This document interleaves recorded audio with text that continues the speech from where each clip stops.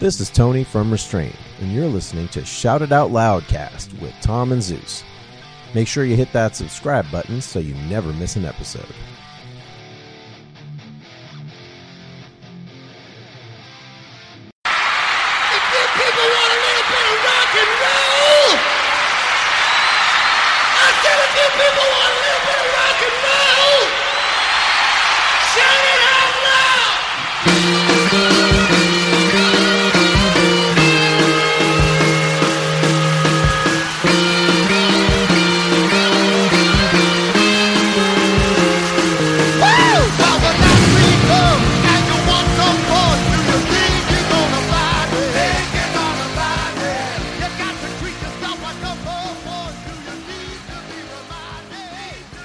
Tokashi Toshiro.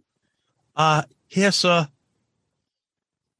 Dudley Dawson. Call me Booger. All right. Booger. Excuse, please, but why do they call you Booger? I don't know. Wormser? Harold? Aaron's left him like he's a refugee. You can't just leave me here like a refugee from the war. Ah, the greatest movie of all time. It really is. Stay tuned for a live commentary. Stay tuned for our live interview with the guy that plays Lamar Luttrell. Oh, is his name like fuck? I don't know. He was in an episode of Seinfeld. He worked at the friggin' Photomat. He was a Cobra Kai. Yeah, that too. He was a Cobra Kai, and he was the guy that was supposed to take the friggin' George out of the picture for Kruger, and he ended up taking out Kruger, and then he drew him back in there as a cartoon. Kruger. You, Kruger. Auga. Oh, yeah, we got a show here. So, hello. Hey, what's up there, Kiss Army? Tom and Zeus and Booger with another episode of Shout It Out Loudcast, episode 145, Kiss Breaking the Band. All right. Kiss. Yes, we're doing another documentary, another deep dive into the dirty world of Kiss, breaking the band. Yes. I'm excited for it. How about Absolutely. you? Yep. Mr. Pawlowski. Ogre, you asshole. Ogre, you asshole. Ogre. Frankly, I'm not too fond of this next event, the belching contest. Has become a tradition here at now I can't even think of the college. At Adams College. The belching contest. Ah! And then in part 2, Booger meets Snotty. Dude, part 2 is you love that one. That's so bad. Look, honey, nerds. You guys are good nerds, good guys. Part 2 is so bad. The coach from Slapshot's in it. Oh God. All right. Anyways.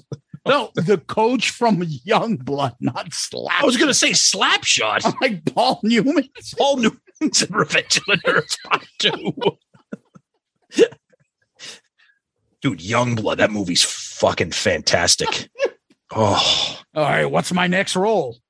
There's a party in Revenge of the Nerds Part 2, Nerds in Paradise, Paul. I'm in. Sign me up. But you were in Butch Cassidy and the Sundance Kid. You were in The Color of Money. Doesn't matter. I'll do Revenge of the Nerds Part 2. Sign me up. I heard there's a young actor named Curtis Armstrong that I really need to work with. Oh, you mean Booger? Oh, God almighty. Oh, yeah. Boy, all right. boy. So, as we always do, Tom, we talk about last week's episode. We did a poll. How did that go? Yep. So last week we opened up the Kiss mailbag again, our annual trip into the mailbag, part 3. So we took a question from the mailbag. It was actually a question that Zeus came up with. Woohoo! Kind of turned it into the poll question. So the question was, in a dream scenario, which one of these members would you want on the cruise to do an album set? So Ace with Love Gun, Bruce with Hot in the Shade, Mark St. John with Animalize, or Vinny with Lick It Up. To no surprise, Ace won, of course, 43%. Bruce comes in second at 28, Vinny at 23, and poor Mark comes in at 6. All right. I've just fucking had it. It's the Ace cult. It's the Ace cult. People that would you people please read the poll? No, they see it. They see Ace. It's like a knee-jerk. What's a better album? Love Gun, Ace. Oh! Yeah. All right, Love Gun, Ace. Dude, we've seen that. We've heard it. Yep. I don't want to see Ace do Love Gun for the millionth time. Christ's sakes. We're also making references to the album too, not just the song. Oh God, we've heard those before. I know. So a couple of quick comments here. King Cusano, of course, with his name right there. Anybody that doesn't vote for our Lord and Savior, Private Cusano, is in denial and can eat a bag of giraffe pussies. Great. This is why we have the explicit rating on our show if you're just joining us for the first time. Bill Sharp, I voted for Vinny. Yes, so did I. Lick It Up is my favorite non-makeup album. Also, Vinny, along with Eric Singer, are the only members of the band, aside from Mark St. John, that I've never seen live. Okay. Gerald, don't call me Saul Rosenberg. I'm going to go rogue on this one and pick Mark St. John. Animalize was always a guilty pleasure. It shouldn't be a guilty pleasure. It's a great album. It was actually one of the first studio albums I ever owned. Some of those songs are hidden gems in the catalog. Mark is such an enigma. Would be cool to see what he brings. Our buddy Nige. I voted for Bruce because Hot in the Shade contains 2 of my favorite songs, Silver Spoon and King of Hearts. Yes. And it would feature a built-in bathroom break during Boomerang. Oh, yeah. Let's see. Party Man says any poll with Ace in it is easy. And then Bill Elam responded, #Ace Cult. Yep. Tim Johnson had a great line. I have it on good authority that Mark St. John is unavailable. I'm like, yes, I know. That's why we use the term imagine. And he goes, oh, I thought Imagine was the album set they were doing. And to be fair, Mark St. John would slay Oh Yoko. I don't even know what that means because I don't know anything about John Lennon's solo career and Yoko Ono's career or whatever. I don't know. Dr. Van Halen, how could it not be Vinny? It's the most rare. Ace doing Love Gun seems tedious. Probably. Let's see. Mike Reese. I think out of all those, Bruce would be the most entertaining. I love the rest of those guys, but being a musician, I'd be the least disappointed watching Bruce. Okay. On the fly. I'm an Ace fan, but a little fatigued of him. I want to hear something different, so I picked Bruce. It would be so great to see him and hear the hits set. Can you imagine You Love Me to Hate You? Absolutely. That'd be great. Absolutely. JC, I would definitely want Mark St. John just because he is dead and he can borrow one of Paul's wigs. It might finally add some excitement to the same old boring Kiss show. Jesus, my God. Let's see here. Baseball and Death. I love Ace so much, but it would be awesome to see Vinny since that's more of a unicorn. I had to pick him. I like that reference. Our buddy Wes would have to go with Vinny just to see if he could still deliver. We've heard Ace and Bruce enough, and I'm just not interested in Mark St. John. One can dream. Action Jackson says, does Ace come with Peter Criss as well? Steve said, I vote for Bruce, although you can see the Ace cult voting with their burner accounts. Bingo. Yep.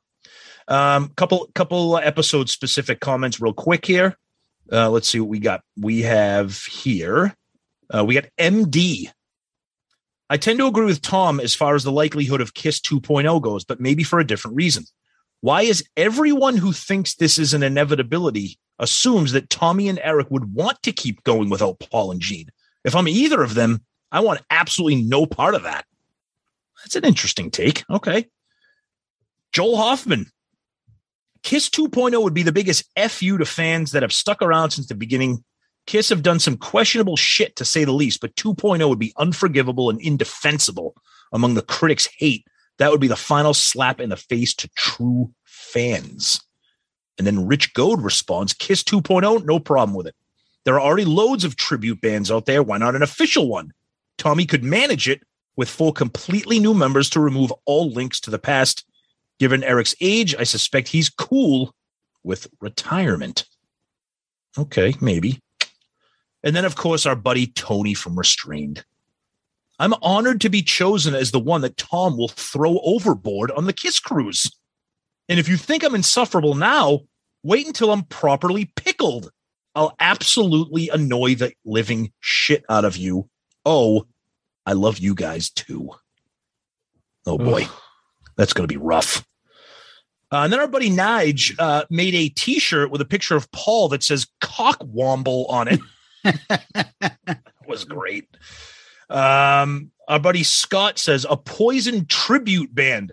That would be hard work mastering those songs, and great band names. Poison You, Poison Me, Poison Us. Oh man. And then he liked my idea of Bob Rock producing Kiss. That would have been my answer also. So there's some Twitter feedback from the mailbag. Zeus. Over on our Instagram page, Kip Winger lookalike Nicolino writes, the ball bag episode. Oh, there you go. Yeah. Then over on our Book of Face, Loudcasters Extraordinaire, LP Sterlinho, mentions that he's listening to it now, and thanks for the shout out. Proud to be a Patreon. We're proud to have you, my friend. Hell yes. Over on the Loudcasters group page, Kelly Jem Blair. Another stellar episode, guys. Highlight of my week each week. All right. Thought-provoking topics covered. Gene Simmons as the new host of Jeopardy. This would work. I can see it now. Contestant, I'll take hidden brilliant demos for 500, Gene. Gene, sure. What demo in my vault collection should have gone double platinum if only released? Contestant, what is Mongoloid Man? Ding, ding. Oh, yeah. most definitely. Gene strolls across the studio towards the panel and mumbles, someone dropped a penny. Oh, God. Wonderful. Seriously, I love you guys. You rock. That's awesome. Thank you. Over on YouTube, Marty White. Can you imagine Paul guest hosting Jeopardy? Contestant, I'll take 70s rock stars for 400. Paul reading the question. Which member of KISS was nicknamed the one-eared monster? Oh, come on. Hey, wait. Edit that out. Edit that out. Oh. Later on, when the credits roll, a new production team is named Devereaux Inc. There you go. Pete Staros is telling us that he's waiting for the Zepp album review. It's coming, Pete. But as someone else mentioned a few times before, believe us, there's only so many days in the week, buddy. And maintaining our personal lives and running this show, which is quite an endeavor, is not easy, my friend. So we'll get to it. Oh, yeah. Just give us a little bit of time. And then Terry the Man says, come on, guys, get with the program. Do another album review or something. I think Harder Than Hell is due. Settle down. We're going to get to everything. Relax, people. We appreciate the excitement. But we're not the fucking album review KISS album. That's all we do here. Right. If we're going to do all albums reviews, then we'd be done in the first season. Like, we spread the shit out because we want to come up with different stuff. We don't want to just do those. Antonio Stratus, keep flying the KISS flag, guys, on the KISS cruise. Stay safe. Thank you, Anthony. I don't know why I called him Antonio. But Pending wrote, I don't know who Pending is. Nobody has yet to reveal why Catman and Emperor was scraped. It was? Oh, that's right. Yeah, I remember when that was a big thing on social media, and then I didn't hear anything more about it. Yeah, I don't know what happened with that. Oh, I don't know either. And then John B. writes, come on, guys, you've done an episode about every 78 solo record, but Peters, don't you think it's time? It's coming. Relax. We love the enthusiasm. When did we get like a producer? Yeah, I know. Like everyone telling us what we need to be doing. Like, relax, guys. We'll get to it. We're not doing it this year. If you notice, we've done one every year. This is our third year. Gee, wonder what's coming next year. We're already in fucking October. Calm down. Jesus. Settle down. Even Marty jumps to our defense. They're gonna do it. I played that album for my girlfriend. It's very well produced. I tried to tell her how good it is, but she was on a bit of a rage. She has a steroid problem, is covered in tattoos of daggers, is built like Lou Ferrigno. Anyway, she went into a rage, beat me up while I was passed out.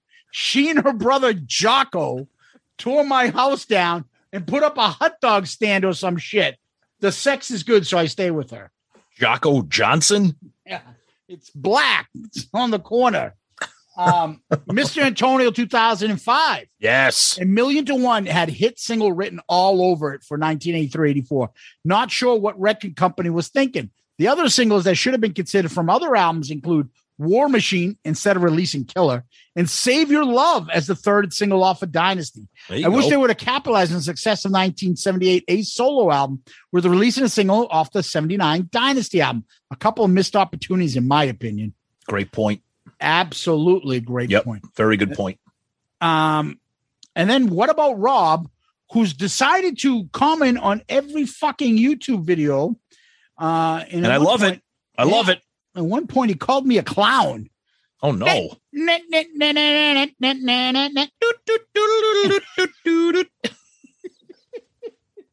It's saying clown posse? As much as I like it, I don't think 83, 84 was the year for that. Remember, Metal Health, Come On, Feel the Noise, Photograph were songs that were popular by heavier rock bands. Okay. I'm not sure that those guys were heavier than fucking Kiss was in 83, 84. Photograph was not heavier than what was going on Animalize. Yeah, 83, 84, Lick It Up is heavier than fucking Quiet Riot and Def Leppard in 83. Agreed. It's that definitely is. Yeah. Anyways, Mr. Antonio jumps back. I do remember those songs very well. However, it would have been a better single to release after Lick It Up than All Hell's Breaking Loose, just one man's revisionist history. Do you like Kiss? Do you? I love All Hell's Breaking Loose, so I don't know. And that's what I got. Tom, over to you for some emails. Okay, we only got a few this week, which is good because we always like to get to the topic. So our buddy Angelo Capasso, I'm running and typing, so don't mind my typos. I don't care if all 4 original members were knitting a Kiss sweater on stage, I would go see them. I don't believe you both not wanting to see the original band on the stage again. Most bands are faking it live anyways. I believe you both would be front and center at that show, holding your piss cups, making sure not to miss a beat. Who knows? Maybe Angelo. I don't know. It's easy to say that we wouldn't, but you never know. We never know. But great stuff. Buddy Murph jumps in here.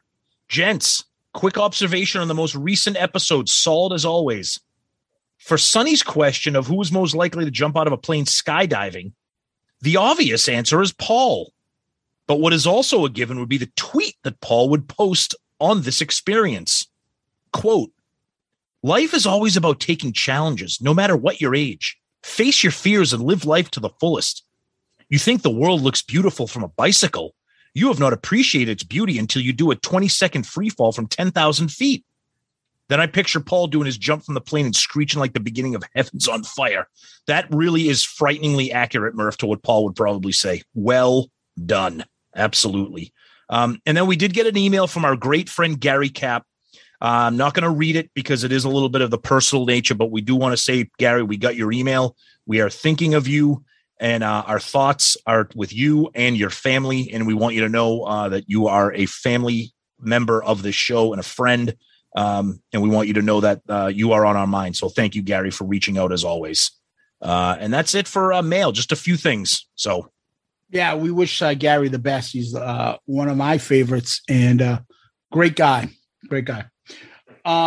Yeah, Tom, one last thing on Loudcasters. Jason Warden.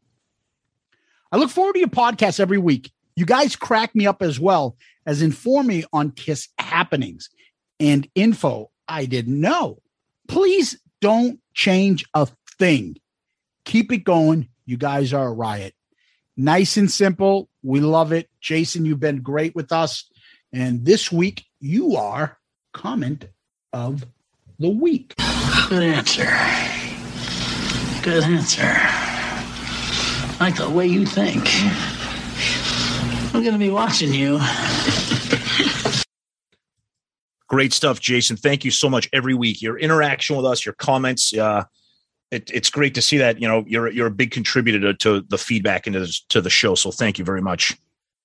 And Tom, we want to give a shout out to our Patreon family. Patreon is the app where people can help and contribute to the show and help us grow. And with that, they get some extra content, some extra stuff from us.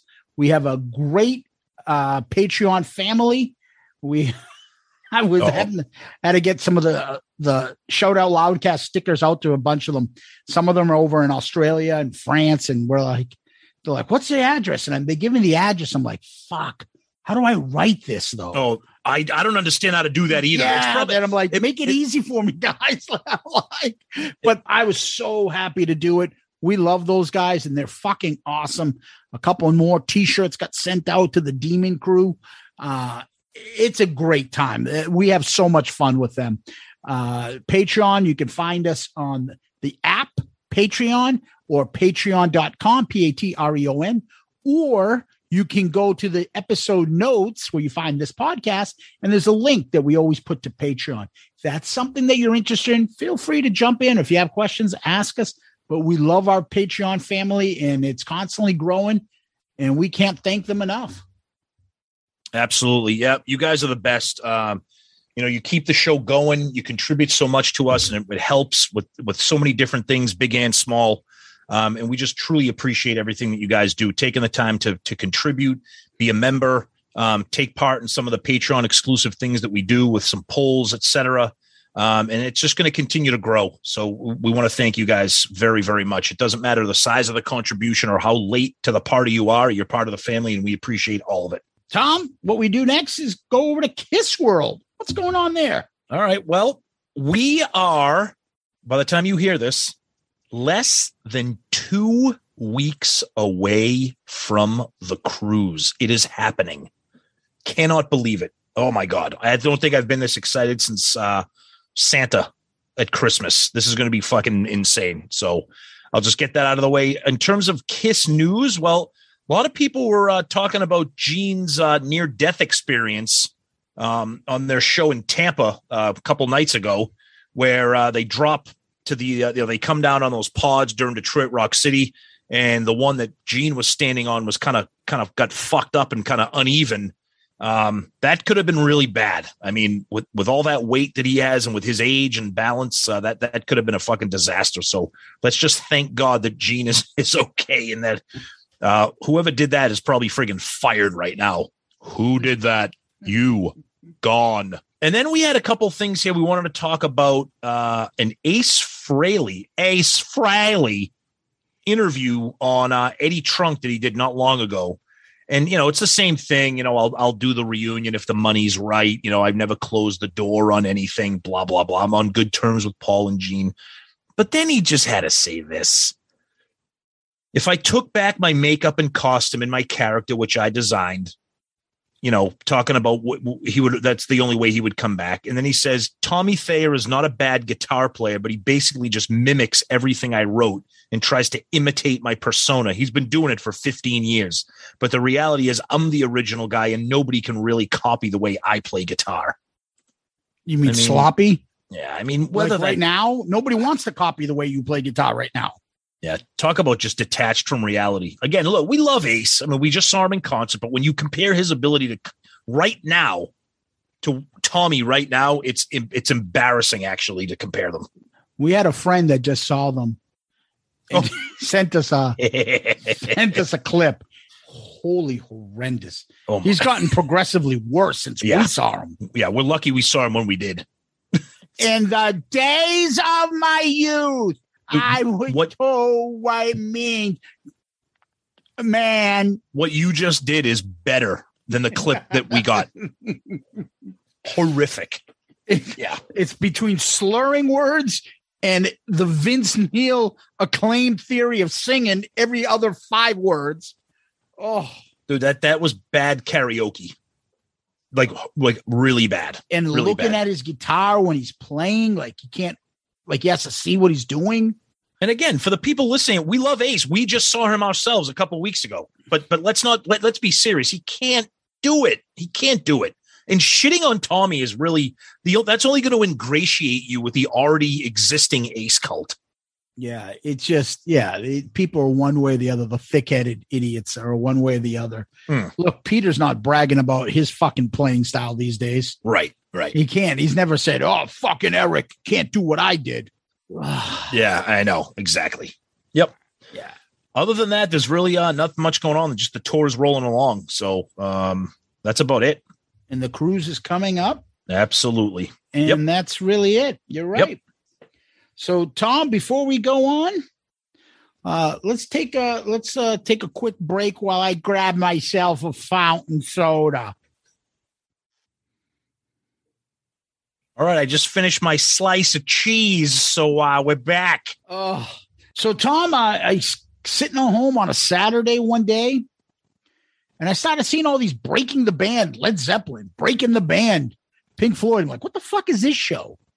And so I started watching. I'm listening to Dee Snider, and I'm like, holy fuck, what is Breaking the Band? It's about the turmoil of a band, and it's like a 1 hour show, and it's the stuff that we used to love.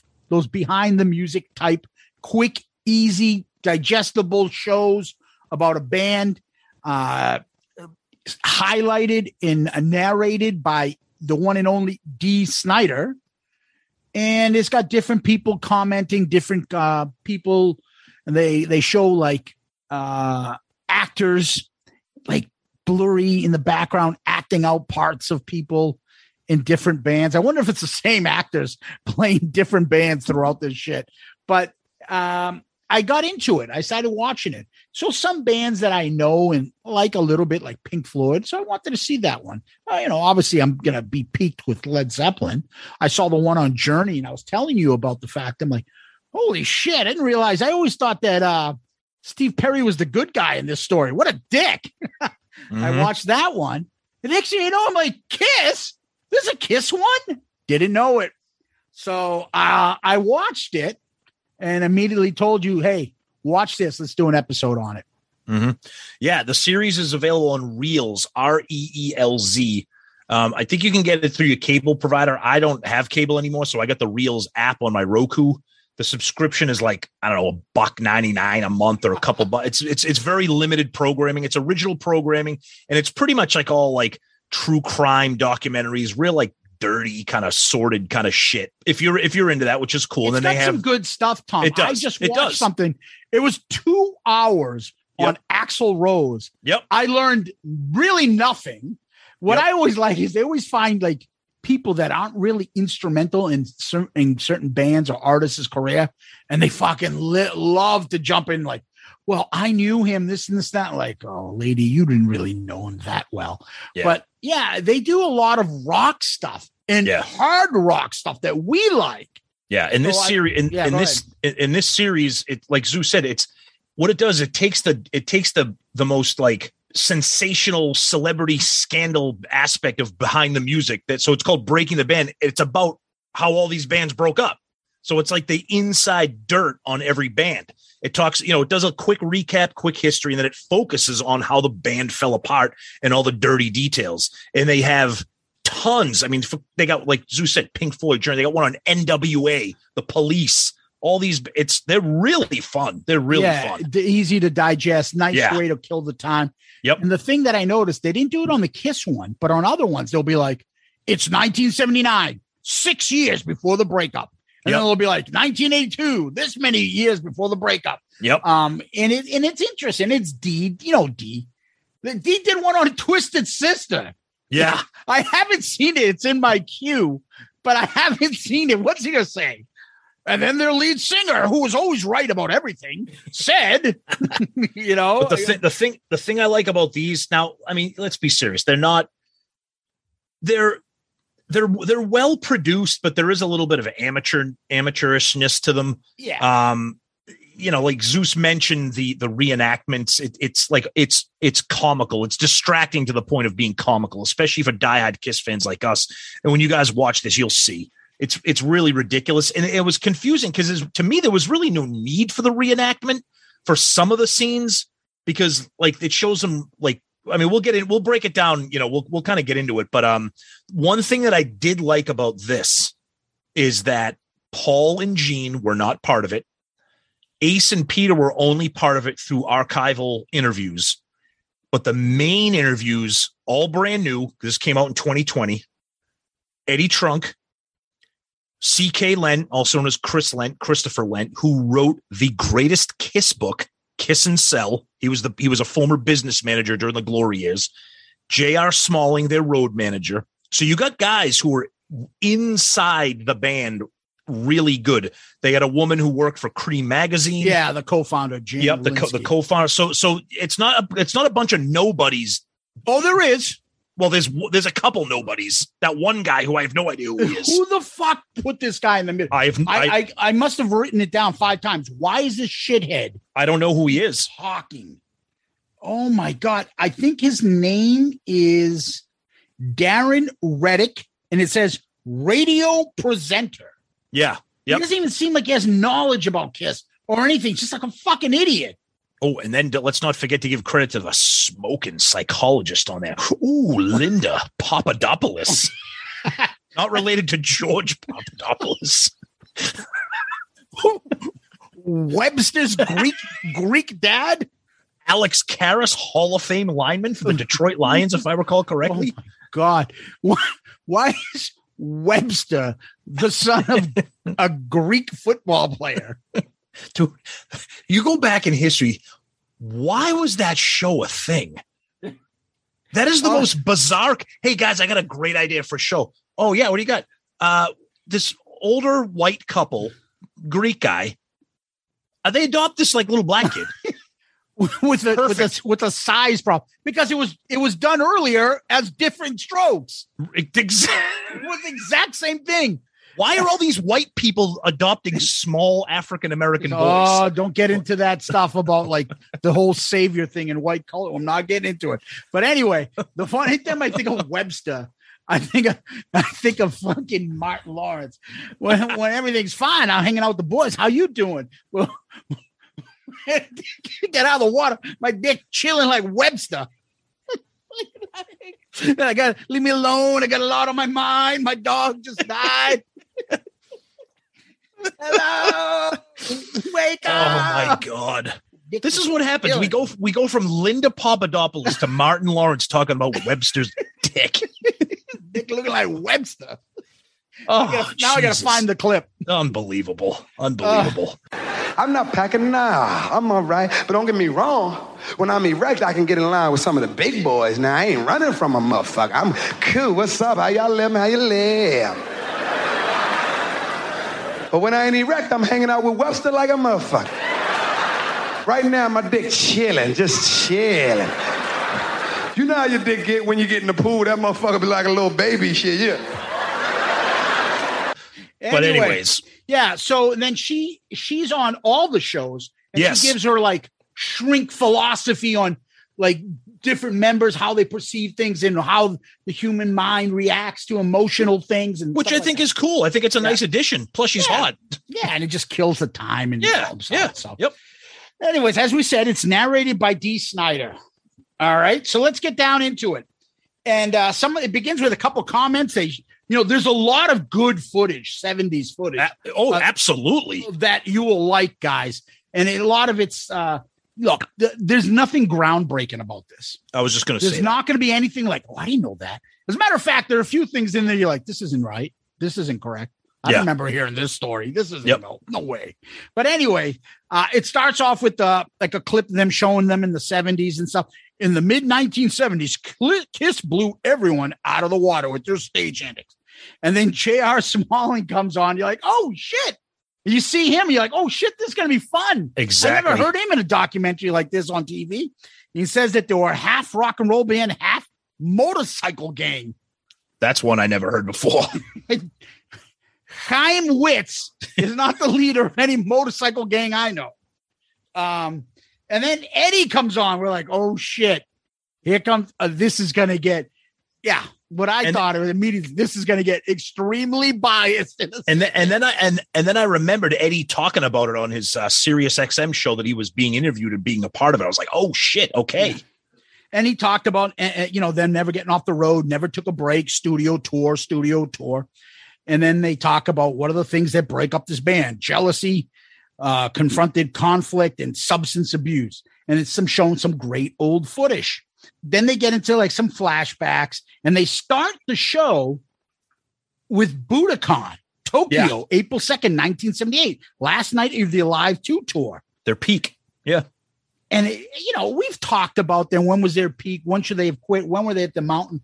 Is that it? So April 2nd, 1978, if that's their prime, I would say maybe a little bit more because Double Platinum comes out. Right. So now you got Alive 2 tour, Double Platinum. Top of the world. People are like, whoa. The only thing is might give a little bit of hint is like Strutter's a little different, but there is no fucking disco song. There is no solo albums. There is no fucking Phantom. Nope. Is this the peak? April of 78? Yeah. Or some people might even say like maybe like the end of 77, but it's still kind of the same because none of that stuff had happened yet. The solo albums hadn't happened yet. Think the tour was still huge. They just fucking dominated Japan. Correct. There's no chinks in the armor at this point, right? Right. And that's why I like how it starts with that, because it starts with them at their absolute peak. The Alive 2 tour. And then all of a sudden that fucking bozo guy comes in. Like, I'm not even listening to him. You could have anybody else that's a listener of ours would have been more I would rather listen to than this fucking idiot. Yeah. Again, I don't know because they were hitting it out of the park with J.R. Smalling, Chris Lent, Eddie Trunk, the woman from Cream, and then by the way, next week Darren Riddick will be on our show with our luck. Let's make sure we don't tag him in this episode. It'd be like the freaking director of Detroit Rock City. What the fuck did you tag me in this if you're gonna shit on it? Still the greatest. Then D says, Paul Stanley has been super focused on success. Eddie says, Paul's ultimate rock star, the ultimate front man. Yep. And I'm like, oh, I was waiting for some kind of jabs. Didn't get him. No. And then Christopher Lent says the business, obviously the business manager. Paul was the artistic force behind Kiss. And then Jan Ulensky had said, co-founder of Cream, he says, his whole life he was fashioning himself to be the lead singer he always wanted to be. Mm-hmm. At this point, I'm saying to myself, oh, Paul had his hand in this. Right. Yeah, me too. I was kind of thinking the same thing. Because if you watch this whole fucking thing, yep. Spoiler alert, is there anything negative about Paul in this? Well, no. And I guess you could say that that it's about breaking the band, and the band was breaking because of Ace and Peter, whether you love those guys or not. But I know what you're saying. Gene gets shit on a little bit. A little bit. Yeah. Nobody threw a shot. I figured D would definitely take a shot at him.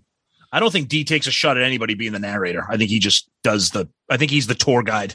You know what I mean? Yeah, but he's got some personal beef with Paul. He does. Yeah. Anyway, then they start getting into Gene, and Christopher Lent says, Gene was always an intense personality to be around. J.R. Smalling says he's very sure of himself and very precise about what he wanted to accomplish. Mm-hmm. Yep. I can totally picture that's their first road manager. Yep. What it would be like with Gene. I bet you Gene has never changed. I bet he was the complete micromanaging asshole back then to everybody backstage. When I say I want my coffee, it better be here at 11:03, not 11:02, not 11:04.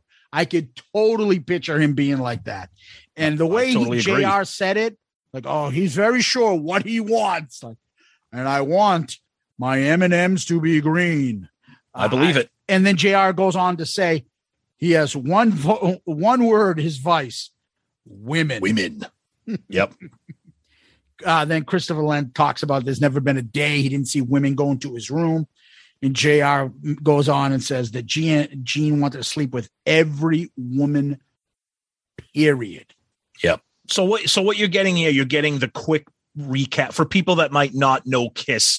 You're getting the rundown of the history of the band, the background, and then you'll get the fall of the band. Yep. So, but two great guys to do it, J.R. Smalling and Chris Lent. I mean, unbelievable. And JR goes on to talk about Ace saying that he was always in the fog.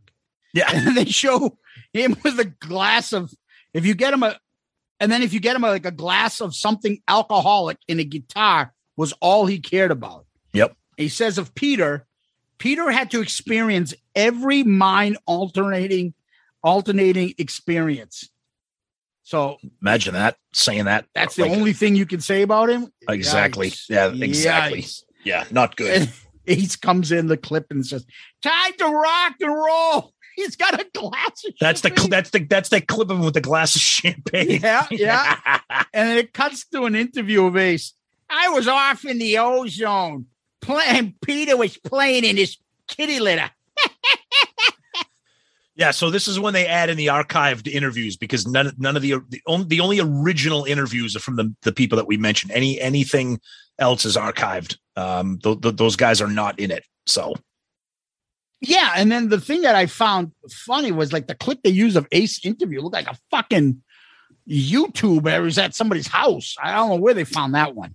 And it looked pretty recent too. Yeah. You know, I think that was the one we did with Loudwire or something like that. I'm not even sure. Could have been. Then they cut to Paul's audiobook. So they use Paul's audio and Gene's audio. Which leads me to believe, I mean, like we said, so they're using audio from their books. They're using archival interview, and some of it with Ace and Peter, as we said, and then some with Paul and Gene. But then like actual footage of the band, of concerts backstage. So this isn't like some amateur production here.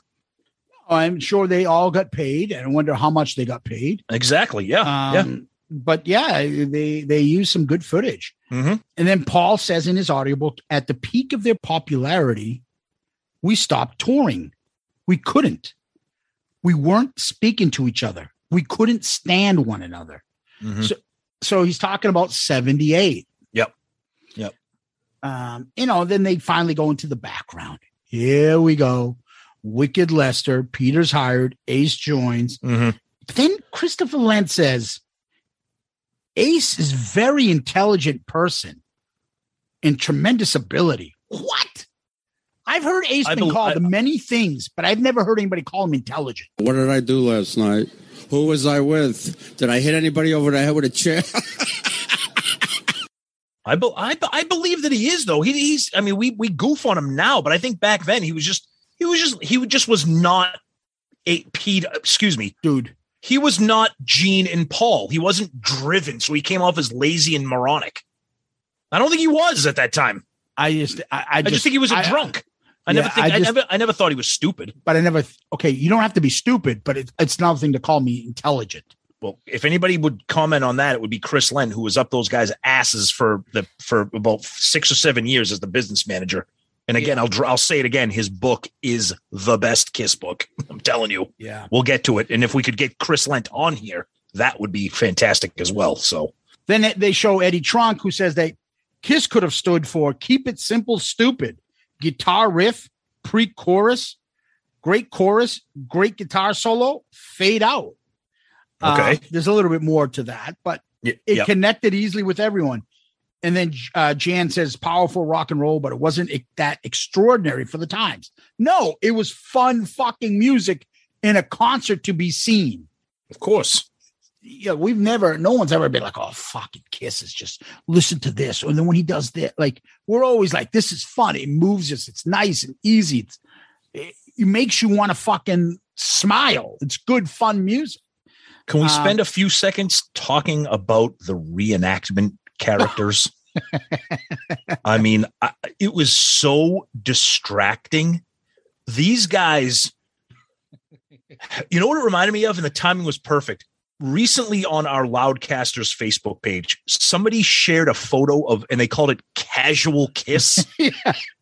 Those 4 guys in the parking lot tailgate at a Kiss show. It looked like these guys with the full makeup on, like wearing like polo shorts and like cargo shorts and like Dockers. But you guys have to watch this so we can get your feedback and your understanding. The guy who did Peter Criss's makeup, he was Pico Chris. He had like a villain mustache. It went all the way across, and it would show them like. And I'm saying, this is the thing, Tom. I think they did it on purpose because everybody's makeup was fucked up. I agree. It was. I don't think they could have done. Yeah. Pico Chris was like, oh my god. But I'm sitting there looking at him, going, "You have all this wonderful archived footage, real footage of the band doing all different things, backstage, on stage, whatever.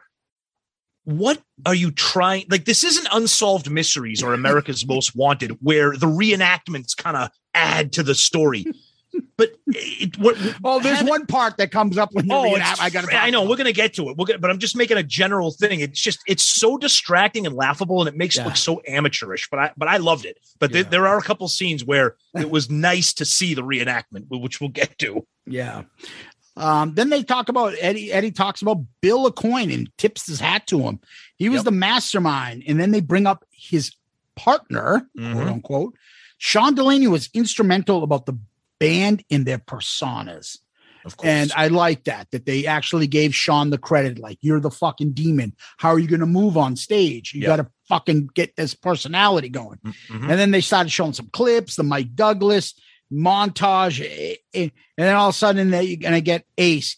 Kiss was a special group.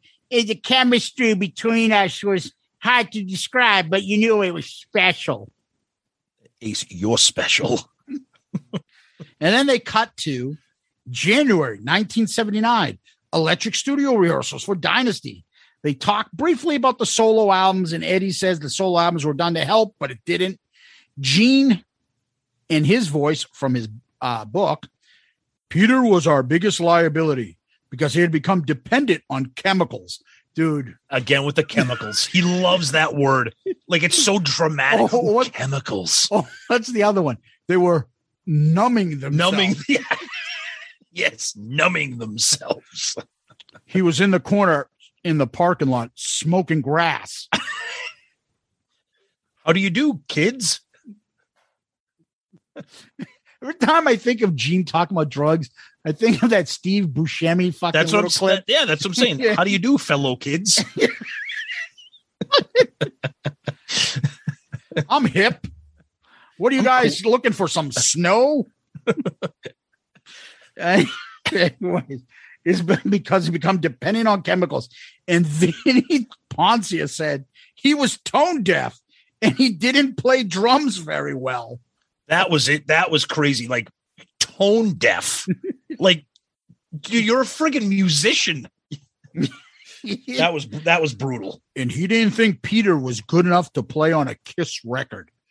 That's almost like if someone doesn't like Kiss, it would be like, how bad can you be if you can't be good enough to play on a Kiss record? Let alone Dynasty, which is an album that people like to shit on. But yeah. And then when they go on the road, the stuff is magnified. Cut to first commercial. Yeah. So we're getting to the part where they are, the real problem. 79. You're looking at Peter kind of having his issues. Yep. And they cut back from the commercials and we're at the Tom Snyder show. Of course. And they give it a Gene and Paul slant on this. They're like, yeah, those guys were kind of fucking off. And, they're trying to get them on the, like, they didn't just say that, Ace and Peter were entertaining and Gene and Paul were a little bit upset and had their feelings hurt because they weren't the focus of an interview for once. Yep. But they made it seem like, the other two were fucking around. And they were showing how pissed off Gene and Paul were. Oh, yeah. Yeah. And then they were saying that Ace went so far as being an antagonistic. Just the fuck up, would you? And then they talked about December 12th, 1979, 3 nights before the end of the tour. Peter deliberately messing up the drum cues. And Peter was screwing up everything, Christopher says. He threw a drumstick at Gene's head. And then they show the actors. Oh, this is great. And the fake fighting backstage. So great. Oh, this is great. Okay. This is the second time. Yep. No, this is the first of 2 times. Yep. Okay. Whoever's playing Gene, there's no fucking way Gene acts that aggressively. Exactly. Yeah. Did that stick out to you? Like, he's like pushing away. He was like, what the fuck? Yeah, let's go. Yeah. Yeah. I'm like, this isn't Guns N' Roses reenactment. Exactly. This isn't Slash and Axl fighting. This is Gene Simmons. Hold on a second, Catman. I believe you will be fined if you don't show up again and perform properly. Lay off the chemicals or I might have to get physical with you. No, it's like showing like roid rage Gene. Yeah, like it's so awkward. Like, dude, these people know nothing about Kiss. Oh, God, no. Gene is never acting like that. It's so funny. Yeah, it was just Gene. I'm saying, like, Gene can't ever be that aggressive. Yeah. And says, All of a sudden now Peter broke a bottle and Paul had to jump in. Dude. No way. What? Bottle. Peter, don't. I'll fucking cut you up, motherfucker. I could see that. That I believe. Hey, fucker, which one do you want to get their fucking throat slit? I believe that. Peter, put the bottle away. Put the bottle down. You're going to hurt someone. Hey, Peter, what the fuck are you doing with my beers? You smashing them? Hey, fucking asshole, that's my Cavassier. What are you doing? Can you imagine? Peter, you need to have plastic bottles because that's not recyclable what you just broke. Dude, there's no fucking knife bottle fight and Paul Stanley jumping in the middle of that. It's just not. Of course there isn't. Oh. And then they start your favorite, Dr. Webster's mom. Dr. Webster's mom. The shrink. Ooh, Linda. That's when you know what hurts somebody, and then that's what you decide to press that button. Oh, and they do that. Absolutely true. Everybody knows that. I may not be racist, but if I'm fighting with somebody that's going to be offended by that, I'm not talking about me personally. Right. I'm going to use that racist term to fucking push that button, right? Yep. I think of Kramer when he got to that fucking argument in that Jesus Christ. in that stance. He's calling them the N-word. Yeah. I don't know if he's a racist or not, but he knew that was going to piss them off. Dumbass didn't realize there goes his career. There goes your career. But he found the word that he knew would piss anybody off. And that's the problem. You know what the fucking word is. Maybe they called him a shithead. You're too stupid, Peter. Yep. And Peter threw out maybe something anti-Semitic at them. Who fucking knows what they did? I don't know. So whatever. And then I started writing down. Do you think you said, hey, Stanley, you one-eared monster? Fuck you. Probably. Gene, you fuck fat chicks. And what's the problem with that? Yes, I did. Every night. That's a great idea for a song. And he turned back to him and goes, oh, yeah. Yeah, exactly. Ace, you're drunk. Yeah, no shit. What else you got? And then I started noticing that the actors' makeup is all fucked up. That's what I picked up on. Yeah. But now they get to mid-1980 and Peter's doing the audition, remember? With the music stand and stuff. Yeah. Even they have the reenactment. The reenactment is so great. I mean, it's so cheesy, but it's so entertaining. My favorite part of that, he's like still fixing the music and he's trying to play, and the other actors just walk out. They walk out. Yeah, they're like this guy fucking blows. He's terrible. You're done. And then the Peter, and they say the rehearsal doesn't go well, and Peter is out. It cut to a clip of Peter saying, if I stayed, I would have died because I was heavy into cocaine.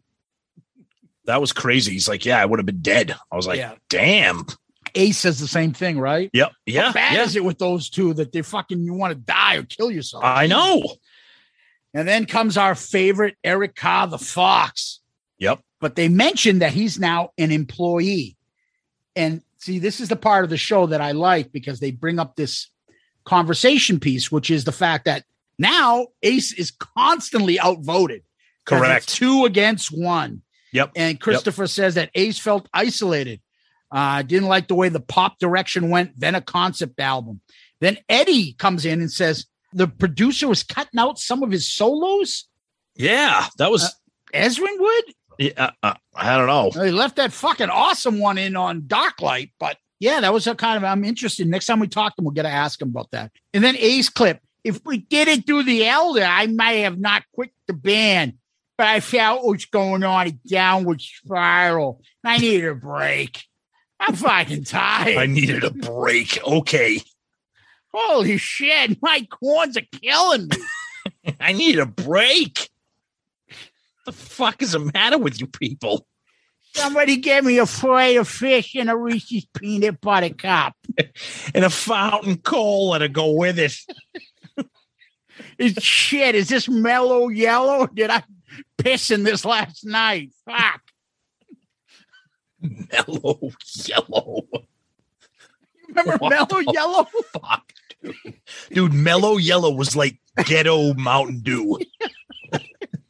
That was like trash. It was like not greenish. It was literally yellow. It was like piss. It was piss. It was syrupy piss. Carbonated urine. Regurgitate my Mellow Yellow into piss. Picture Ace asking for that. Where's my Mellow Yellow and my fillet of fish in a Reese's peanut butter cup? Yeah, but this guy was called Intelligent by Chris Lent. That's what I'm saying to you. Oh, God. Anyways, cut to commercial number 2. Oh, Jesus. All right. Now they do a quick little montage through the non-makeup years as though nothing happened. Yeah, exactly. And then the clip of the loser again going, oh, my God, they're really ugly. I know, really. Dude, who the fuck are you? I don't understand. He must work. Maybe he works for Reels or he's a friend of D or something. I don't know. Yeah, maybe he comments. He's like a radio personality. And we'll he does hard rock or something. We'll get comments from somebody who's saying, how do you not know who Darren Reddick is? Darren Reddick. Is any relation to JJ Reddick? You go to his credit page on IMDb. He has one credit and it says Breaking the Band. That's it. That's his credit. He definitely is like somebody's friend. Yeah. Hey, did you ever see Kiss perform? Yeah. Come on. What about Faster Pussycat? Yeah, you can come on that one too. Oh my God. Yeah, I don't know who the fuck he is, but he's got a lot of comments. And he's got that stupid bowler hat on. It's so stupid. Planet Radio. He's on something like that. I don't know what the fuck that is. Yeah, I don't know. I don't know. He's got a Planet Rock something. I don't fucking know. But he's got that stupid hat on. Planet Radio. He's an actor and an extra. Whew, Jesus Christ. Look at him. Anyway, let's get back to the story again, okay? All right, so the band is struggling to compete with grunge is the next part I hear. Yep. Compete with grunge? Yeah, that's a weird way to put it. They were competing with the hair metal bands in the 80s. They never competed with grunge. Grunge was in infancy when Revenge came out. We didn't know if grunge was going to take over and kill the rest of those bands. So They weren't competing with grunge. And there's another section that comes up again that they say something. And I'll get to it when it comes back up. The band is forced to play smaller venues. Paul in the video clip, we don't compromise. It's by our rules. Kiss World is where we live, and we play by those rules. And then Chan says, in the mid-90s, their album sales were lagging. That's what I want to get to. Yep. Competing with grunge, the mid-90s, their album sales are lagging. They released one fucking album in the 90s at that point. But I think she was referring to like their catalog sales. I don't know, but their fucking album sales, like the one album they released in the 90s?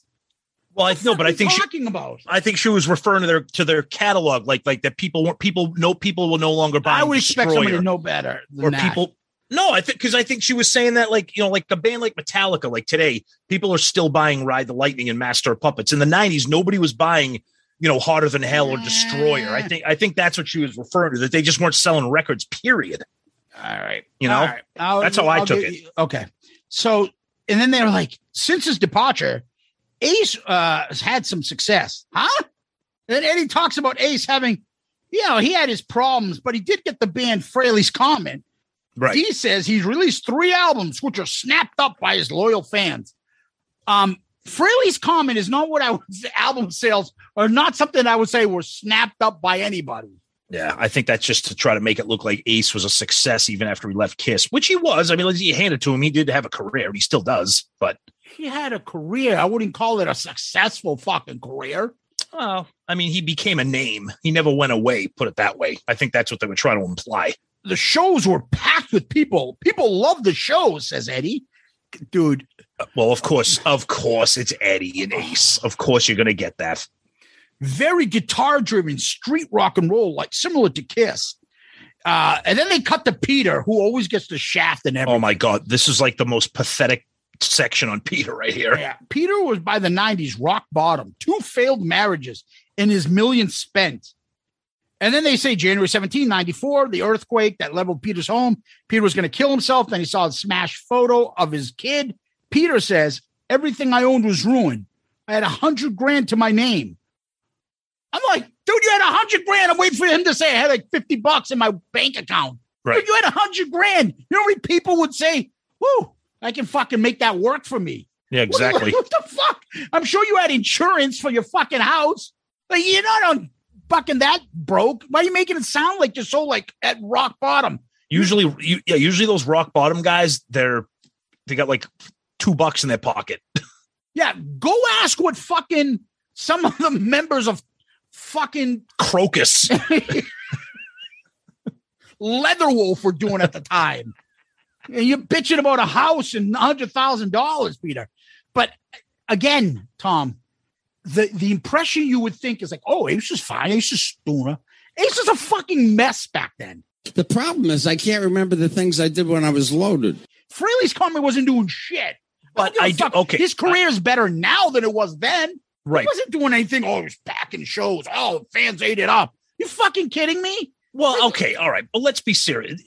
Comparatively speaking, history speaks well for Ace back in the 80s. I mean, he did start a career. He did start a solo album. It wasn't, they would play with selling out clubs, and Peter was a mess and almost fucking died. I mean, of course, they sensationalized this. You're in the 90s, dude. We're in the 90s now. Same Fraley's thing, Comet. If you thought hair metal bands were dead, what do you think? Fraley's Comet was succeeding back then? No, but he was still I'm just saying it's a sensationalized documentary about the history of the band. They want to make everything is going to be turned up. Don't give me this image that Ace was fucking doing well in the 90s. He wasn't doing shit, and he was fucking hooked up on shit. He was out. Right. So he wasn't fucking that much better than Peter. Peter looks like an asshole. That's what I'm just saying. He just you're right. Comes across way worse than Ace. Ace makes you wouldn't think that Ace had nothing going on. Oh, he was fine. Dude, Bullshit. There is no documentary where Peter does not look like a disaster. Yeah. Which I think we need to step back and say that's because he was a disaster. Yes and no. If every documentary paints the same picture, then you have to start wondering it's right. Yeah, we always agree, and I say, and I'm the biggest Peter fan out there. I love Peter also. That he is a whiny bitch. Correct. And he isn't the most talented drummer. Also correct. Yes. And by the time he left in the late 70s, he was a lot worse. Right. But he's still lovable because he puts his heart on his sleeve. Yep. And he fights and he cares and he fucking is passionate. So that to me means a lot. And his voice never left him. So he's always had that. Right. But that's not going to get you a career, though. No, but I'm saying that, there's been some parts of him they no one fucking keeps saying. How about anybody ever bring up, like, Ace's guitar playing, this and that, when they did the reunions? Anybody ever say, well, fucking Peter was still rocking, his voice was still rocking when they did the reunions? He was still great. But you got fucking Ace, yeah. I know. Okay. I know. Anyways, we went off on a tangent. No, it's okay. We always do. All I was saying was like tangents are good. Ace started his career back up in the 80s, but the 90s, he was no better than any of those hair bands. They were fucking dead. There was nothing there. No, I'll give you that. For the 90s, you're right. And then they started talking about the conventions. Tom, we'll get to that time where you went to the KISS convention with Murph. Yep. The convention and the montage of KISS merchandising going on, and the clip of the band inviting Peter on stage and him doing Hard Luck Woman. So you can kind of think and say to yourself, if Peter didn't make that first original step, the reunion never would have happened. Never. I don't think it never would have happened. I know that there are reports that there were rumblings and talking about putting the makeup on years before, and maybe it eventually would have happened, but that's impossible to know. This was definitely the catalyst towards pushing it in that direction. Yeah. It would have to be somebody coming up with a blind business decision to do this. This Peter step was organic. Yes, and it kind of got them to like, yeah, you know what? Let the fucking bygones be bygones. And you can also tell in those clips too. We'll get to it when we start talking about the reunion a little bit more in detail. And then all of a sudden they have the fucking idiot guy back on. Oh yeah, and he says another fucking stupid thing. Once Nirvana hit it big on MTV, that just made them superstars. So obviously MTV Unplugged did not make Nirvana superstars. It was like 6 months before Kurt Cobain died. Nirvana was on every fucking magazine, fucking fashion thing, everything. MTV Unplugged didn't make Nirvana. It became legend, and they put it on an album because he died. Idiot. But that's what happens when you have guys doing a documentary that aren't really well versed in that stuff. So I'm saying to myself, I write down, who's doing the fucking editing or fact checking on this shit? I agree. And then, but they do talk about the fact that this is the second most watched ever, which I assume Nirvana's was the first. Yes, I think that's correct. Yeah. And then they show the Gene. Hi, Pete. I love that. And I love that. You know what? Those videos, you can tell, we've said it before, Gene legitimately loves Peter and is happy for him and is rooting for Peter. And you could see that. But he loves money more. And anybody that tells you that they want less money in life, be suspicious of this person. This is a liar. So, well, of course.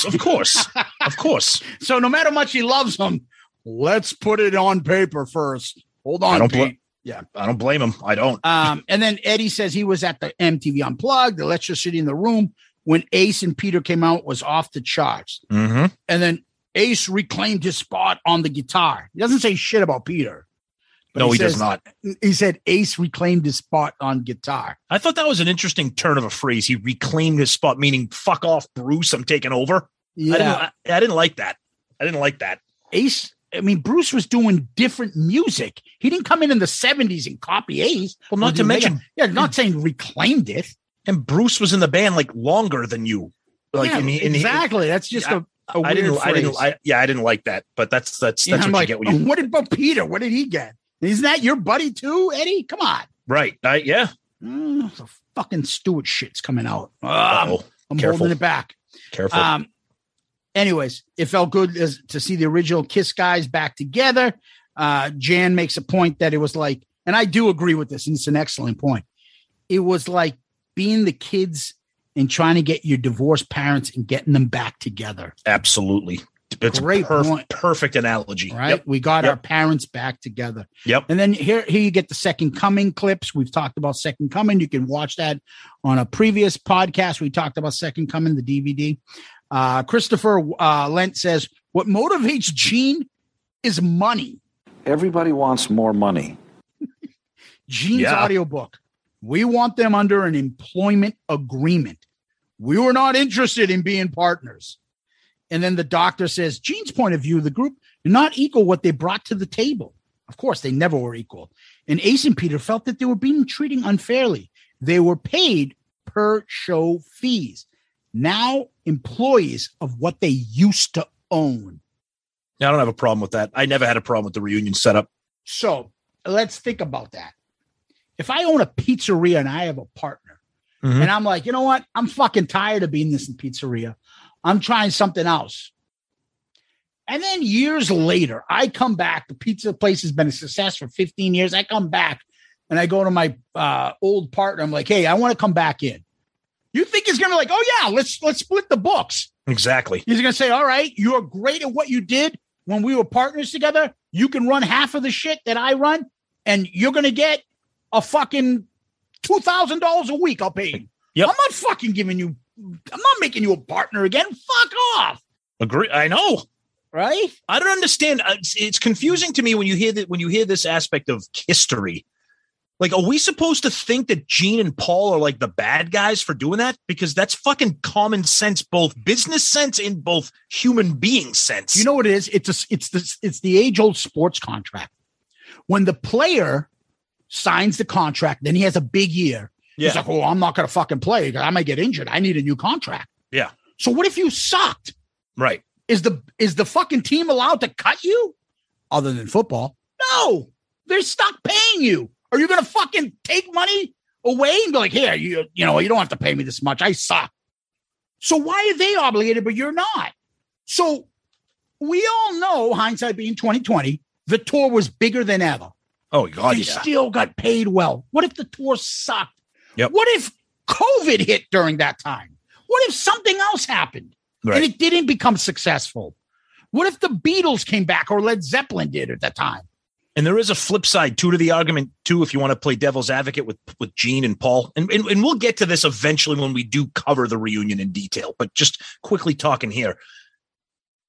The reunion made $43 million, give or take. That's because of Ace and Peter reuniting with Paul and Gene. So if you want to play devil's advocate and side with Peter and Ace, be like, motherfuckers, you're paying us this little stipend here. If it wasn't for us, you wouldn't be getting $43 million selling out at every venue around the world. We're here. This reunion is happening because of us, not because of Bruce Kulick and Eric Singer or whoever you got. Oh, no. I don't agree with that. How do you not agree with that? I just said it to you. It's a fucking sports analogy. No, I signed the contract. Right, but I'm saying I'm saying devil's advocate. That's where Ace and Peter come in and say, if it wasn't for us, there would be no reunion. No, the way to do that is, okay, our contract ended. Here's my new contract because it's over. After the reunion tour, that's when you bring it up. Because when you were making fucking $50,000 a year and now you're making $2 million, go fuck yourself. We kept this live and we gave you that opportunity. I agree. So you can't say shit. You signed the contract. This is what it is. And I took the hit in case this fucking contract failed. Peter fell off the fucking wagon and got all coked up in the band and blew up. You know, there's the other part to this. I say this over and over and people are, it's not just that Ace and Peter came back. It's the fact that the makeup came back on. So if Peter Criss had died. Correct. And Eric Carr was alive, and Eric Carr came in with the Fox, I think it still would have been huge. It would have been huge. It would not have been as huge, but it would have been huge. Yeah. Oh, I think it would have been almost as big. I don't think it would be as big. I don't want to shortchange Peter, but I don't think it would be that big of a deal. They still would have been found huge success. The fact that they finally put the makeup back on and had the original four. Yeah. So it's not just that they fucking brought him back, because if they brought Ace and Peter back in non-makeup, it wouldn't have fucking been that big. Well, no one would have cared because no one ever saw Ace and Peter without makeup as a band. My point is, it's a lot of factors. No, of course it's not just joining them back. It's them in the makeup. All of them in the makeup. But it was them in the makeup, the Catman, the Spaceman, the original. So now they're at the point where they did the reunion. Okay, we'll get to this part. Yeah. So, all right, commercial. Now they come back. March 96 band rehearsals, and Ace and Peter need tutoring to be themselves. Yep. And some of their skills have been eroded. And then, wow, Eddie says, Tommy teaches them. Tommy did a wonderful job and was a Kiss fan. I couldn't believe that's all he said. Yeah. He admitted that they fucking guys needed to be trained. Well, you can't really deny that. Eddie would look foolish if he tried to deny that they needed help. He said, Peter's working hard, and Gene offers uncharacteristic encouragement. It was literally like cheering for like your kid who like stinks at T-ball. Yeah, nice job. Oh, yeah, great job. As opposed to what he normally does. Oh, boy, you fucking really suck. This is going to be terrible. Pretty much. Yeah. Uncharacteristic encouragement. What was he before that? Probably didn't say anything, but he probably realized that Gene was probably doing this for his benefit. Okay, because he knows if Peter succeeds, the tour succeeds, more money for Gene. So he's probably like, great job, Peter. Oh, you're killing it. You do it. You look great. You sound great. I'll bet you $1 he sucks. Leave it to me, star child. Exactly. We need Peter to play. He needs his ego stroked. I'll take care of it. You win, Mortimer. $1. Exactly. Yes. That's it. Yeah. That's it. Yep. He didn't fuck up. There you go. Here's your $1. A bet's a bet. Yep. Oh my God. Anyways, and then you get to the part where it says there's a Peter clip. I really wanted to be a good boy.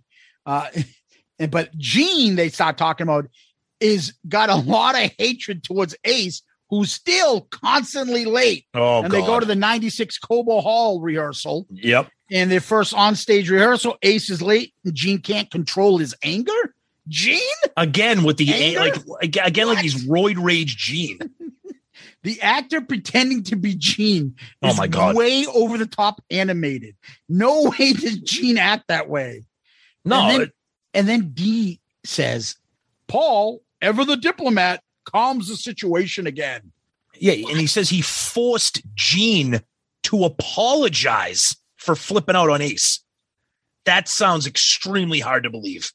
Extremely hard to believe. I've never heard that. I apologize for calling you a fucking mess drunk.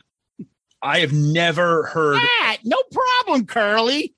I've never heard a situation where Gene flipped out on Ace and Paul said, Gene, you should apologize to Ace. Like, I've never heard that. Yeah. I'm like, how much did D hate to say that about Paul? I know. And they keep showing clips of that idiot talking like, get him off this. He added nothing to this except my anger. Yep. Anyways, first night of the stage, Eddie says it was more successful than they ever envisioned them to make. Jan says it went well. D, the reunion makes over $43 million. Peter clip. Being treated like a second-class citizen was heartbreaking. I was a founding member. Now I'm treated like a worker. Yeah? Again, more bitching from Peter. Jesus Christ. What do you mean like a worker? You mean you got your hotel, your accommodations paid for and everything? What do you want? I know. It's just more whining and bitching. And he it's a cliche, but it's a cliche for a reason because that's all he does. Oh, my God.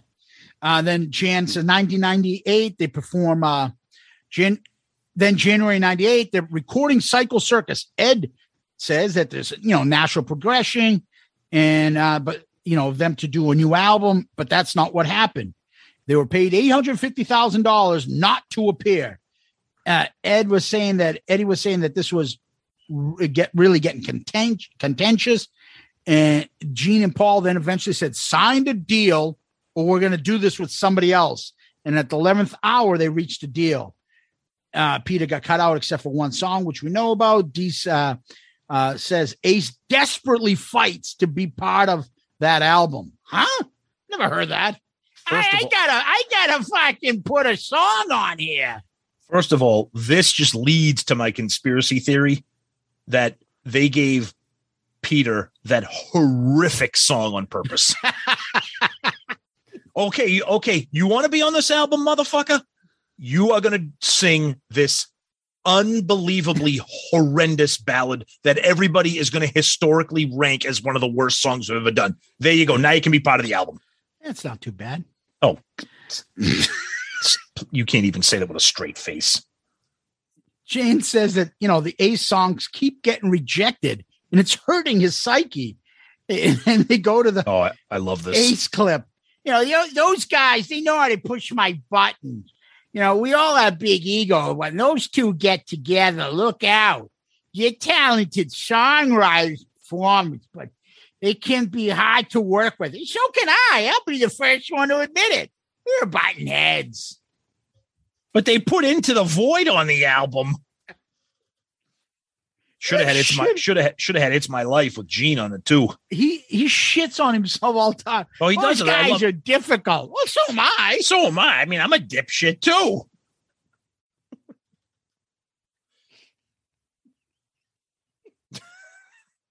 I'm a drunk. So am I. And then D goes into Psycho Circus is released to critical acclaim. What? Back then it was. It really was. People loved it. Critical acclaim? He's referring to the friggin' dipshits from like Rolling Stone who probably like that pile of steaming bird shit. Reach is number 3. Oh. But when they get on tour, it's hanging on by a string. Ed, Ace and Peter were unhappy, not the same as the original reunion. The end of the band is getting nearer. Commercial. So now they cut back 4 years since the reunion. Eddie mentions old stuff is back up. Substances, unhappiness over money, not caring, not showing up. And then they play the Paul clip about the tour and how it was horrible and constant misery. And he's angry at Ace and Peter for being disrespectful for what the fans gave us. And then there's the part of Ace telling Peter about, I make $10,000 more per show, cat man. Dude, that reenactment with those actors, that was great. Another great, hilarious bit when they show like Peter flipping out. No! Why do you think Ace told Peter that? because he knew it wasn't going to have a good ending. He knew that Peter wasn't going to be like, oh, okay. He knew that was going to be the end. Maybe because he wanted to get the fuck out of it and be like, probably. Let's hold their feet to the fire, cat man. And then Eddie says Peter and Ace seen as brothers in a unit, and Peter sees Ace as breaking that bond. And then the Peter clip. I can almost forgive Ace, but not the other two. Why is it the other two's fault? If Ace is the one who hurt you and the other two guys are just doing business. I know. Come on. I know. Peter gets paid the same as Ace for the rest of the tour. Then Peter puts the teardrop. Which is literally one of the most embarrassing pieces of Peter's history in Kiss. That is the most douchey, childish, dumbass thing I've ever seen. Although he then tops it by the next thing he does. October 7th, 2000, Kiss reunion's last show. Peter smashes his kit. Last time the four will ever play together. Dude, watching that clip of Peter do that to his drum set is, oh my God. You never know. You never know. Would he have done it without it? Meaning the last show of the tour, if they really are retiring, you fucking want to just be rock and rollish and break it? Who gives a fuck? Paul does his pre-staged fucking broken guitar. Why does he get to do it?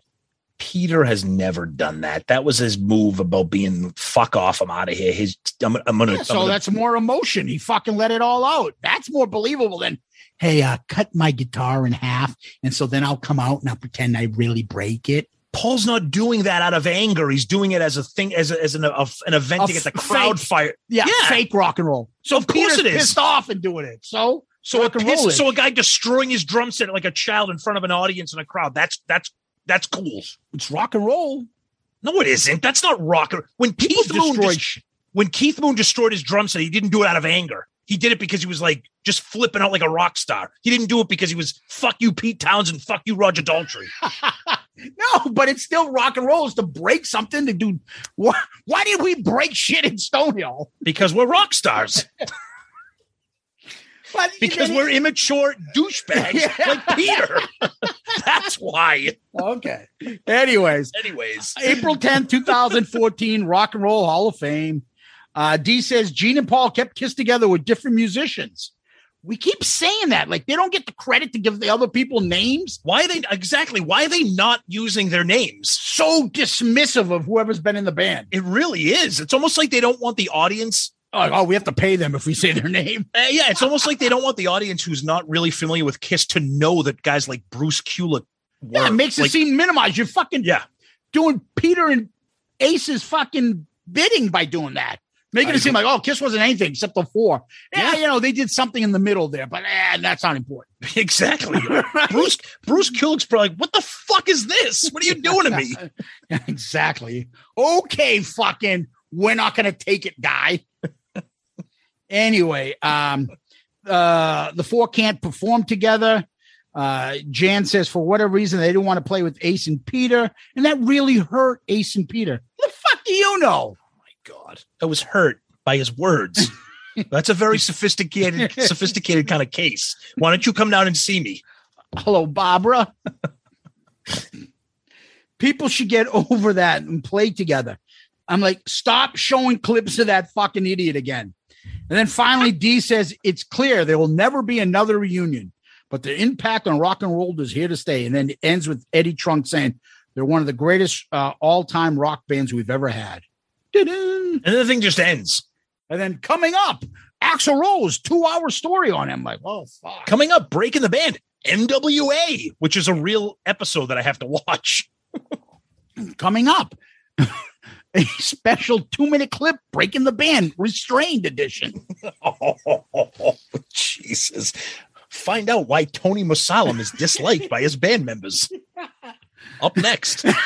Could you imagine the original fucking the character actors playing Tony in the background? I love it. Let's do it on the cruise. We'll reenact a Restrained Breaking the Band episode. We'll film it. Somebody will have to play the Sonny Pooney character, stirring that shit up, probably. Oh, absolutely. Jesus Christ. Did you hear what he was saying about your guitar playing, Tony? What did he say? He said you stink. Anyway, so that was Breaking the Band. Now, It's an hour show, really 48 minutes probably. Yeah. With the commercials and stuff. Fun, easy, disposable. Listen to it, watch it. I enjoyed it. Yeah, there are things that I'm yelling at the screen about. Oh, you forgot this. You didn't do this. Why didn't you say this? You know, this one's getting too much favorable coverage. This one's not going to. But for me, I liked it. I thought it was pretty cool. I was worried Dee was going to be biased. I liked the people, except for the fucking bozo that narrated. I thought that was a great choice because I've seen some other ones, and they have the guy with the fucked up British guy with his teeth. He narrates someone. Oh, that guy's great, but he's I see Malcolm Dome, I think is his name. I've seen Mick Wall, Kerrang, Bob Guccione Jr. Yeah. What, you pissed off because your daddy gets more pussy than you?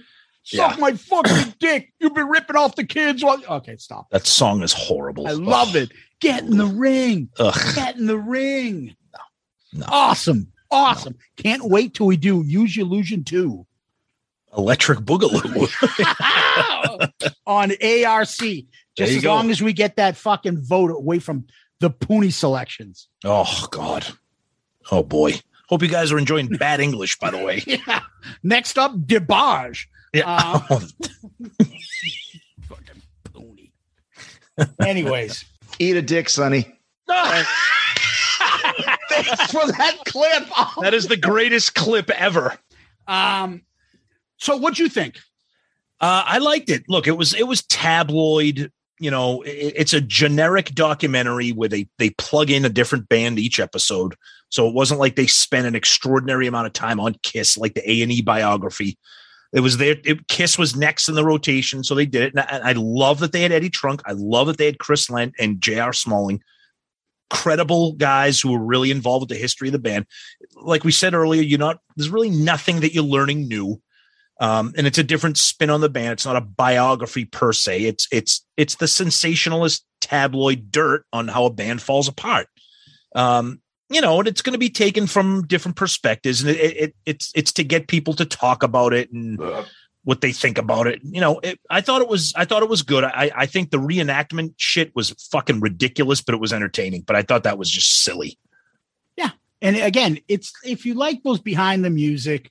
Yeah. Sit down on a lazy Sunday, nothing to watch. You see one of these things on DVR the show. It's the rest of the ones, even for bands that I don't really like, or I shouldn't say don't like.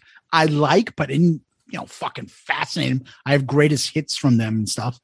I watched and I actually enjoyed it. You learn a little bit about a band. Yep. So I'm sure people that don't know much about Kiss would find this shit fascinating. They're probably like, fuck, that drummer's annoying. They watch this. Yeah. Yeah. But I enjoyed it. Now, we were talking amongst ourselves, and we came to the idea, like, okay, we got to rank this. I'm like, wait a minute. Is this a TV appearance or is this a DVD VHS?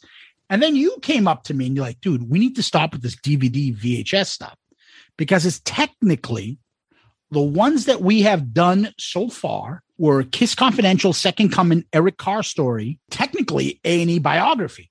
They're all documentaries. Correct. And the other ones are TV appearances. Kiss actually appeared in those things. Right. So instead of calling this one DVD and VHSs, we're going to call this the documentary section. Yep. And we're going to rank these. And we're going to retroactively rank the A&E biography since now we're kind of recreating a category here. Yeah. So. Yeah. So again, we've done Kiss Confidential, Second Coming, Eric Carr Story, Breaking the Band, and A&E biography. Mm-hmm. Prior to this, Tom, do you want to give your rankings? Yep. I had Kiss Confidential ranked number 1, Kiss Second Coming number 2, and the Eric Carr Story ranked number 3. Where does A&E biography go? Look, I know it's easy to say number 1. And I will spare you the suspense. I am going to put A&E biography number 1, but I love Confidential just because it's unique. It's different. It's a snapshot of the band during a time period. But that A&E biography was just fucking sensational. Okay. So I had Kiss Confidential, Second Coming, Eric Carr Story, same as you. Yep. And I'm doing the same as you. I'm putting biography number 1. Now, let's go. And we're going to rank Kiss Breaking the Band. Where do you put this? Okay, this is difficult because we talked about this when we reviewed Second Coming. It's good. It's way too long and way too bloated and needed to be edited. There's a lot of stuff on there that like nothing Kiss related ever bores me, but there was stuff during that where I was like, you got to fucking move this along. It was way too bloated. So because of that, I'm going to penalize that. I'm going to penalize it for that, and I'm going to put Breaking the Band right above Second Coming. So I'm going to have that third. I'll have the A&E biography, Kiss Confidential, Breaking the Band, Second Coming, Eric Carr story. And I really enjoyed hearing J.R. Smalling and Chris Lent. So that was something different. Okay. I like Second Coming. It's just way too long. Okay. So Kiss Breaking the Band, number 3. Yes. So for me, I'm going to put Breaking the Band, number 2. Wow. Over Confidential. Yeah. Wow. Okay. Interesting. Yeah. All right. There's a lot of filler on Confidential. There is. And I just like it because it's a timeline of the band at a particular point in their career. Yeah. The thing I'm thinking about is, though, like if I'm on the couch and I have both of them there and the DVR, which one am I playing? Right. I'm more apt to put in Kiss Breaking the Band than Kiss Confidential. Maybe. Yeah, I hear you. That's what I'm thinking. Yeah. It's well made. Yeah, it's bubblegum TV. Yes. I think. And it's just easy, digestible, and move on to the next thing you're going to watch. Yep. I enjoyed it. I don't think it's anything special, but I enjoyed it. Yeah. It was fine. Yep. So that's where we rank those. Tom, what we do next is this. Hi, this is Ed Spansberg of ClickTshop.com, and for all your Shout It Out Loudcast gear and merchandise, please visit ClickTshop.com. At ClickTshop, you can find lots of Kiss-inspired t-shirt designs, plus mugs, hats, hoodies, pillows, and all new fine art selections. And now, here's your question of the week. All right. Our question of the week comes to us via email from JC. And he says, what's worse, Paul's hideous Soul Station album or Peter Criss's solo album? Now, be careful answering because we have not reviewed the Peter Criss solo album. So we're probably not going to get to it for quite a while. But off the top of your head, very quickly, what's worse, or what's better? I'll say what. Yeah, exactly. I would phrase it. What's better? I like Paul's Soul Station album. It's not a Kiss album. I like Peter Criss's solo album. It's not a Kiss album. Well, this question is coming from a person who hates them both. So yeah, that's why. I get that. Right, but I'm saying in my way of justifying it, I would say it like that. And I would say, if you say what's worse, I wouldn't use that terminology. But what's worse is Paul's. Because Peter's is better. His solo album's better. Yeah, I completely agree. There's a couple reasons. A, Peter's album is just better. And Peter gets extra points for me because I feel that Peter's album is a much more honest and emotionally connected album. I think Soul Station, he loves that music, but I think Paul was trying to show a side of him at this point in his life. I think he wanted to kind of present an image of himself. It kind of comes off a little half-assed to me, but so he loses points for that. But even without that, as part of my equation, Peter Criss's solo album. We're on record as both saying that we like it. When we get to review it, you'll hear more about that. But great question. Thank you, JC. Appreciate it. Tom, where can people find us? Our email is always the best place. Please reach out to us. We read every one of your emails. Even if we don't get to them on the show, we read them. We talk about them amongst each other here. So please send it. That is shoutitoutloudcast@gmail.com. Shoutitoutloudcast@gmail.com. You can also contact us on all the social media, Twitter, Facebook, Instagram. Tag us, reach out to us. You can also send us DMs on all of those. We're very interactive on the social media. If you're not part of that, jump in because we are very active on there. We're part of the great Pantheon podcast network of shows, tons of great shows, including a bunch of our friends that are on there, guys like Jay from the Hook Rocks, Baco from Cobras and Fire, a bunch of guys there, tons of great shows. Check those guys out. And check out some of the other shows, and you can find more information about us there too. And as we mentioned earlier in the show, our excellent Patreon family, please check us out on the Patreon app or patreon.com, and you can search for us. Take a look. There's a couple tiers there offering some perks and special things to be a big part of the show. Anything you can do, we appreciate it. And all of you current patrons, we love you guys, and we can't thank you enough. And of course, the sponsor of our question of the week, Ed from Click T-Shop. You want your Shout It Out Loudcast t-shirts? Visit Ed at Click T-Shop. Great stuff there. Get a Shout It Out Loudcast t-shirt. Wear it proudly. Yeah, I believe he has the t-shirts down, thanks to us, for $19.99. Yes. So go get your Shout It Out Loudcast t-shirts over there at clicktshop.com. You can always DM us on Twitter, Facebook, and Instagram. You can make sure that you subscribe to our YouTube channel. Give us one of those 5-star child reviews so people can find our podcast. Those Apple podcast reviews are a huge plus for us. So if you'd be so kind to do so, please do that. And as a matter of fact, we did get an email today, Tom. I don't know if you saw that. Okay. From someone that let us know who he is, because we read the last one and he told us who he is. I'm not going to give away his name because he uses different names online, but he did come back and tell us who BTBA M Rules 310 is. Did you know? Okay.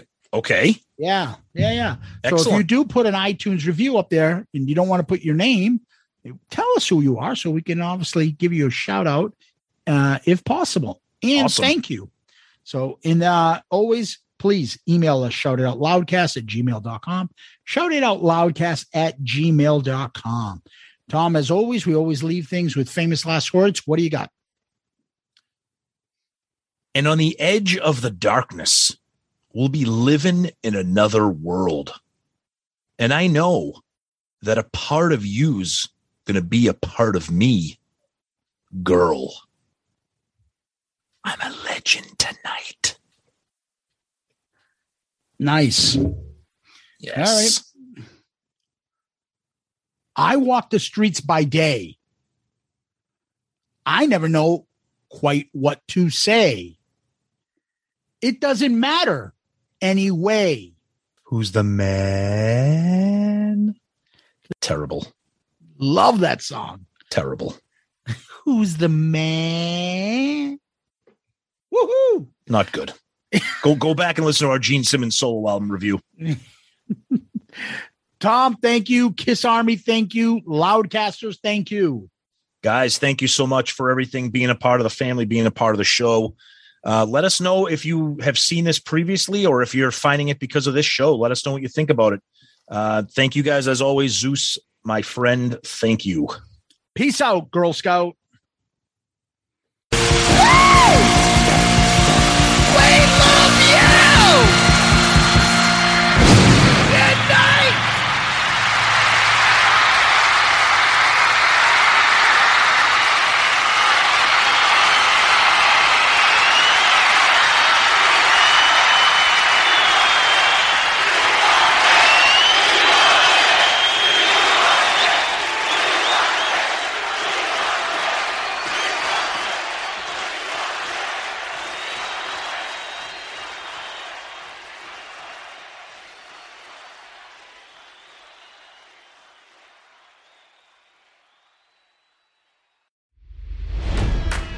It's NFL draft season, and that means it's time to start thinking about fantasy football.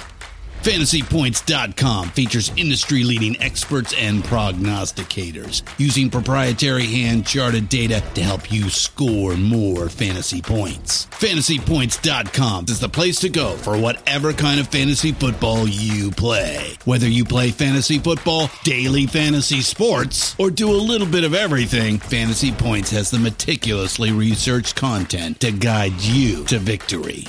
And why wait for the fall? Fantasy Points also covers the new spring football league, the UFL. Join the guru, John Hansen, Scott Barrett, Joe Dolan, and other massive names in the fantasy football universe with an exclusive offer. Use code Pantheon for 15% off any Fantasy Points package, including the all-in package with access to every article, tool, and data nugget that Fantasy Points has to offer.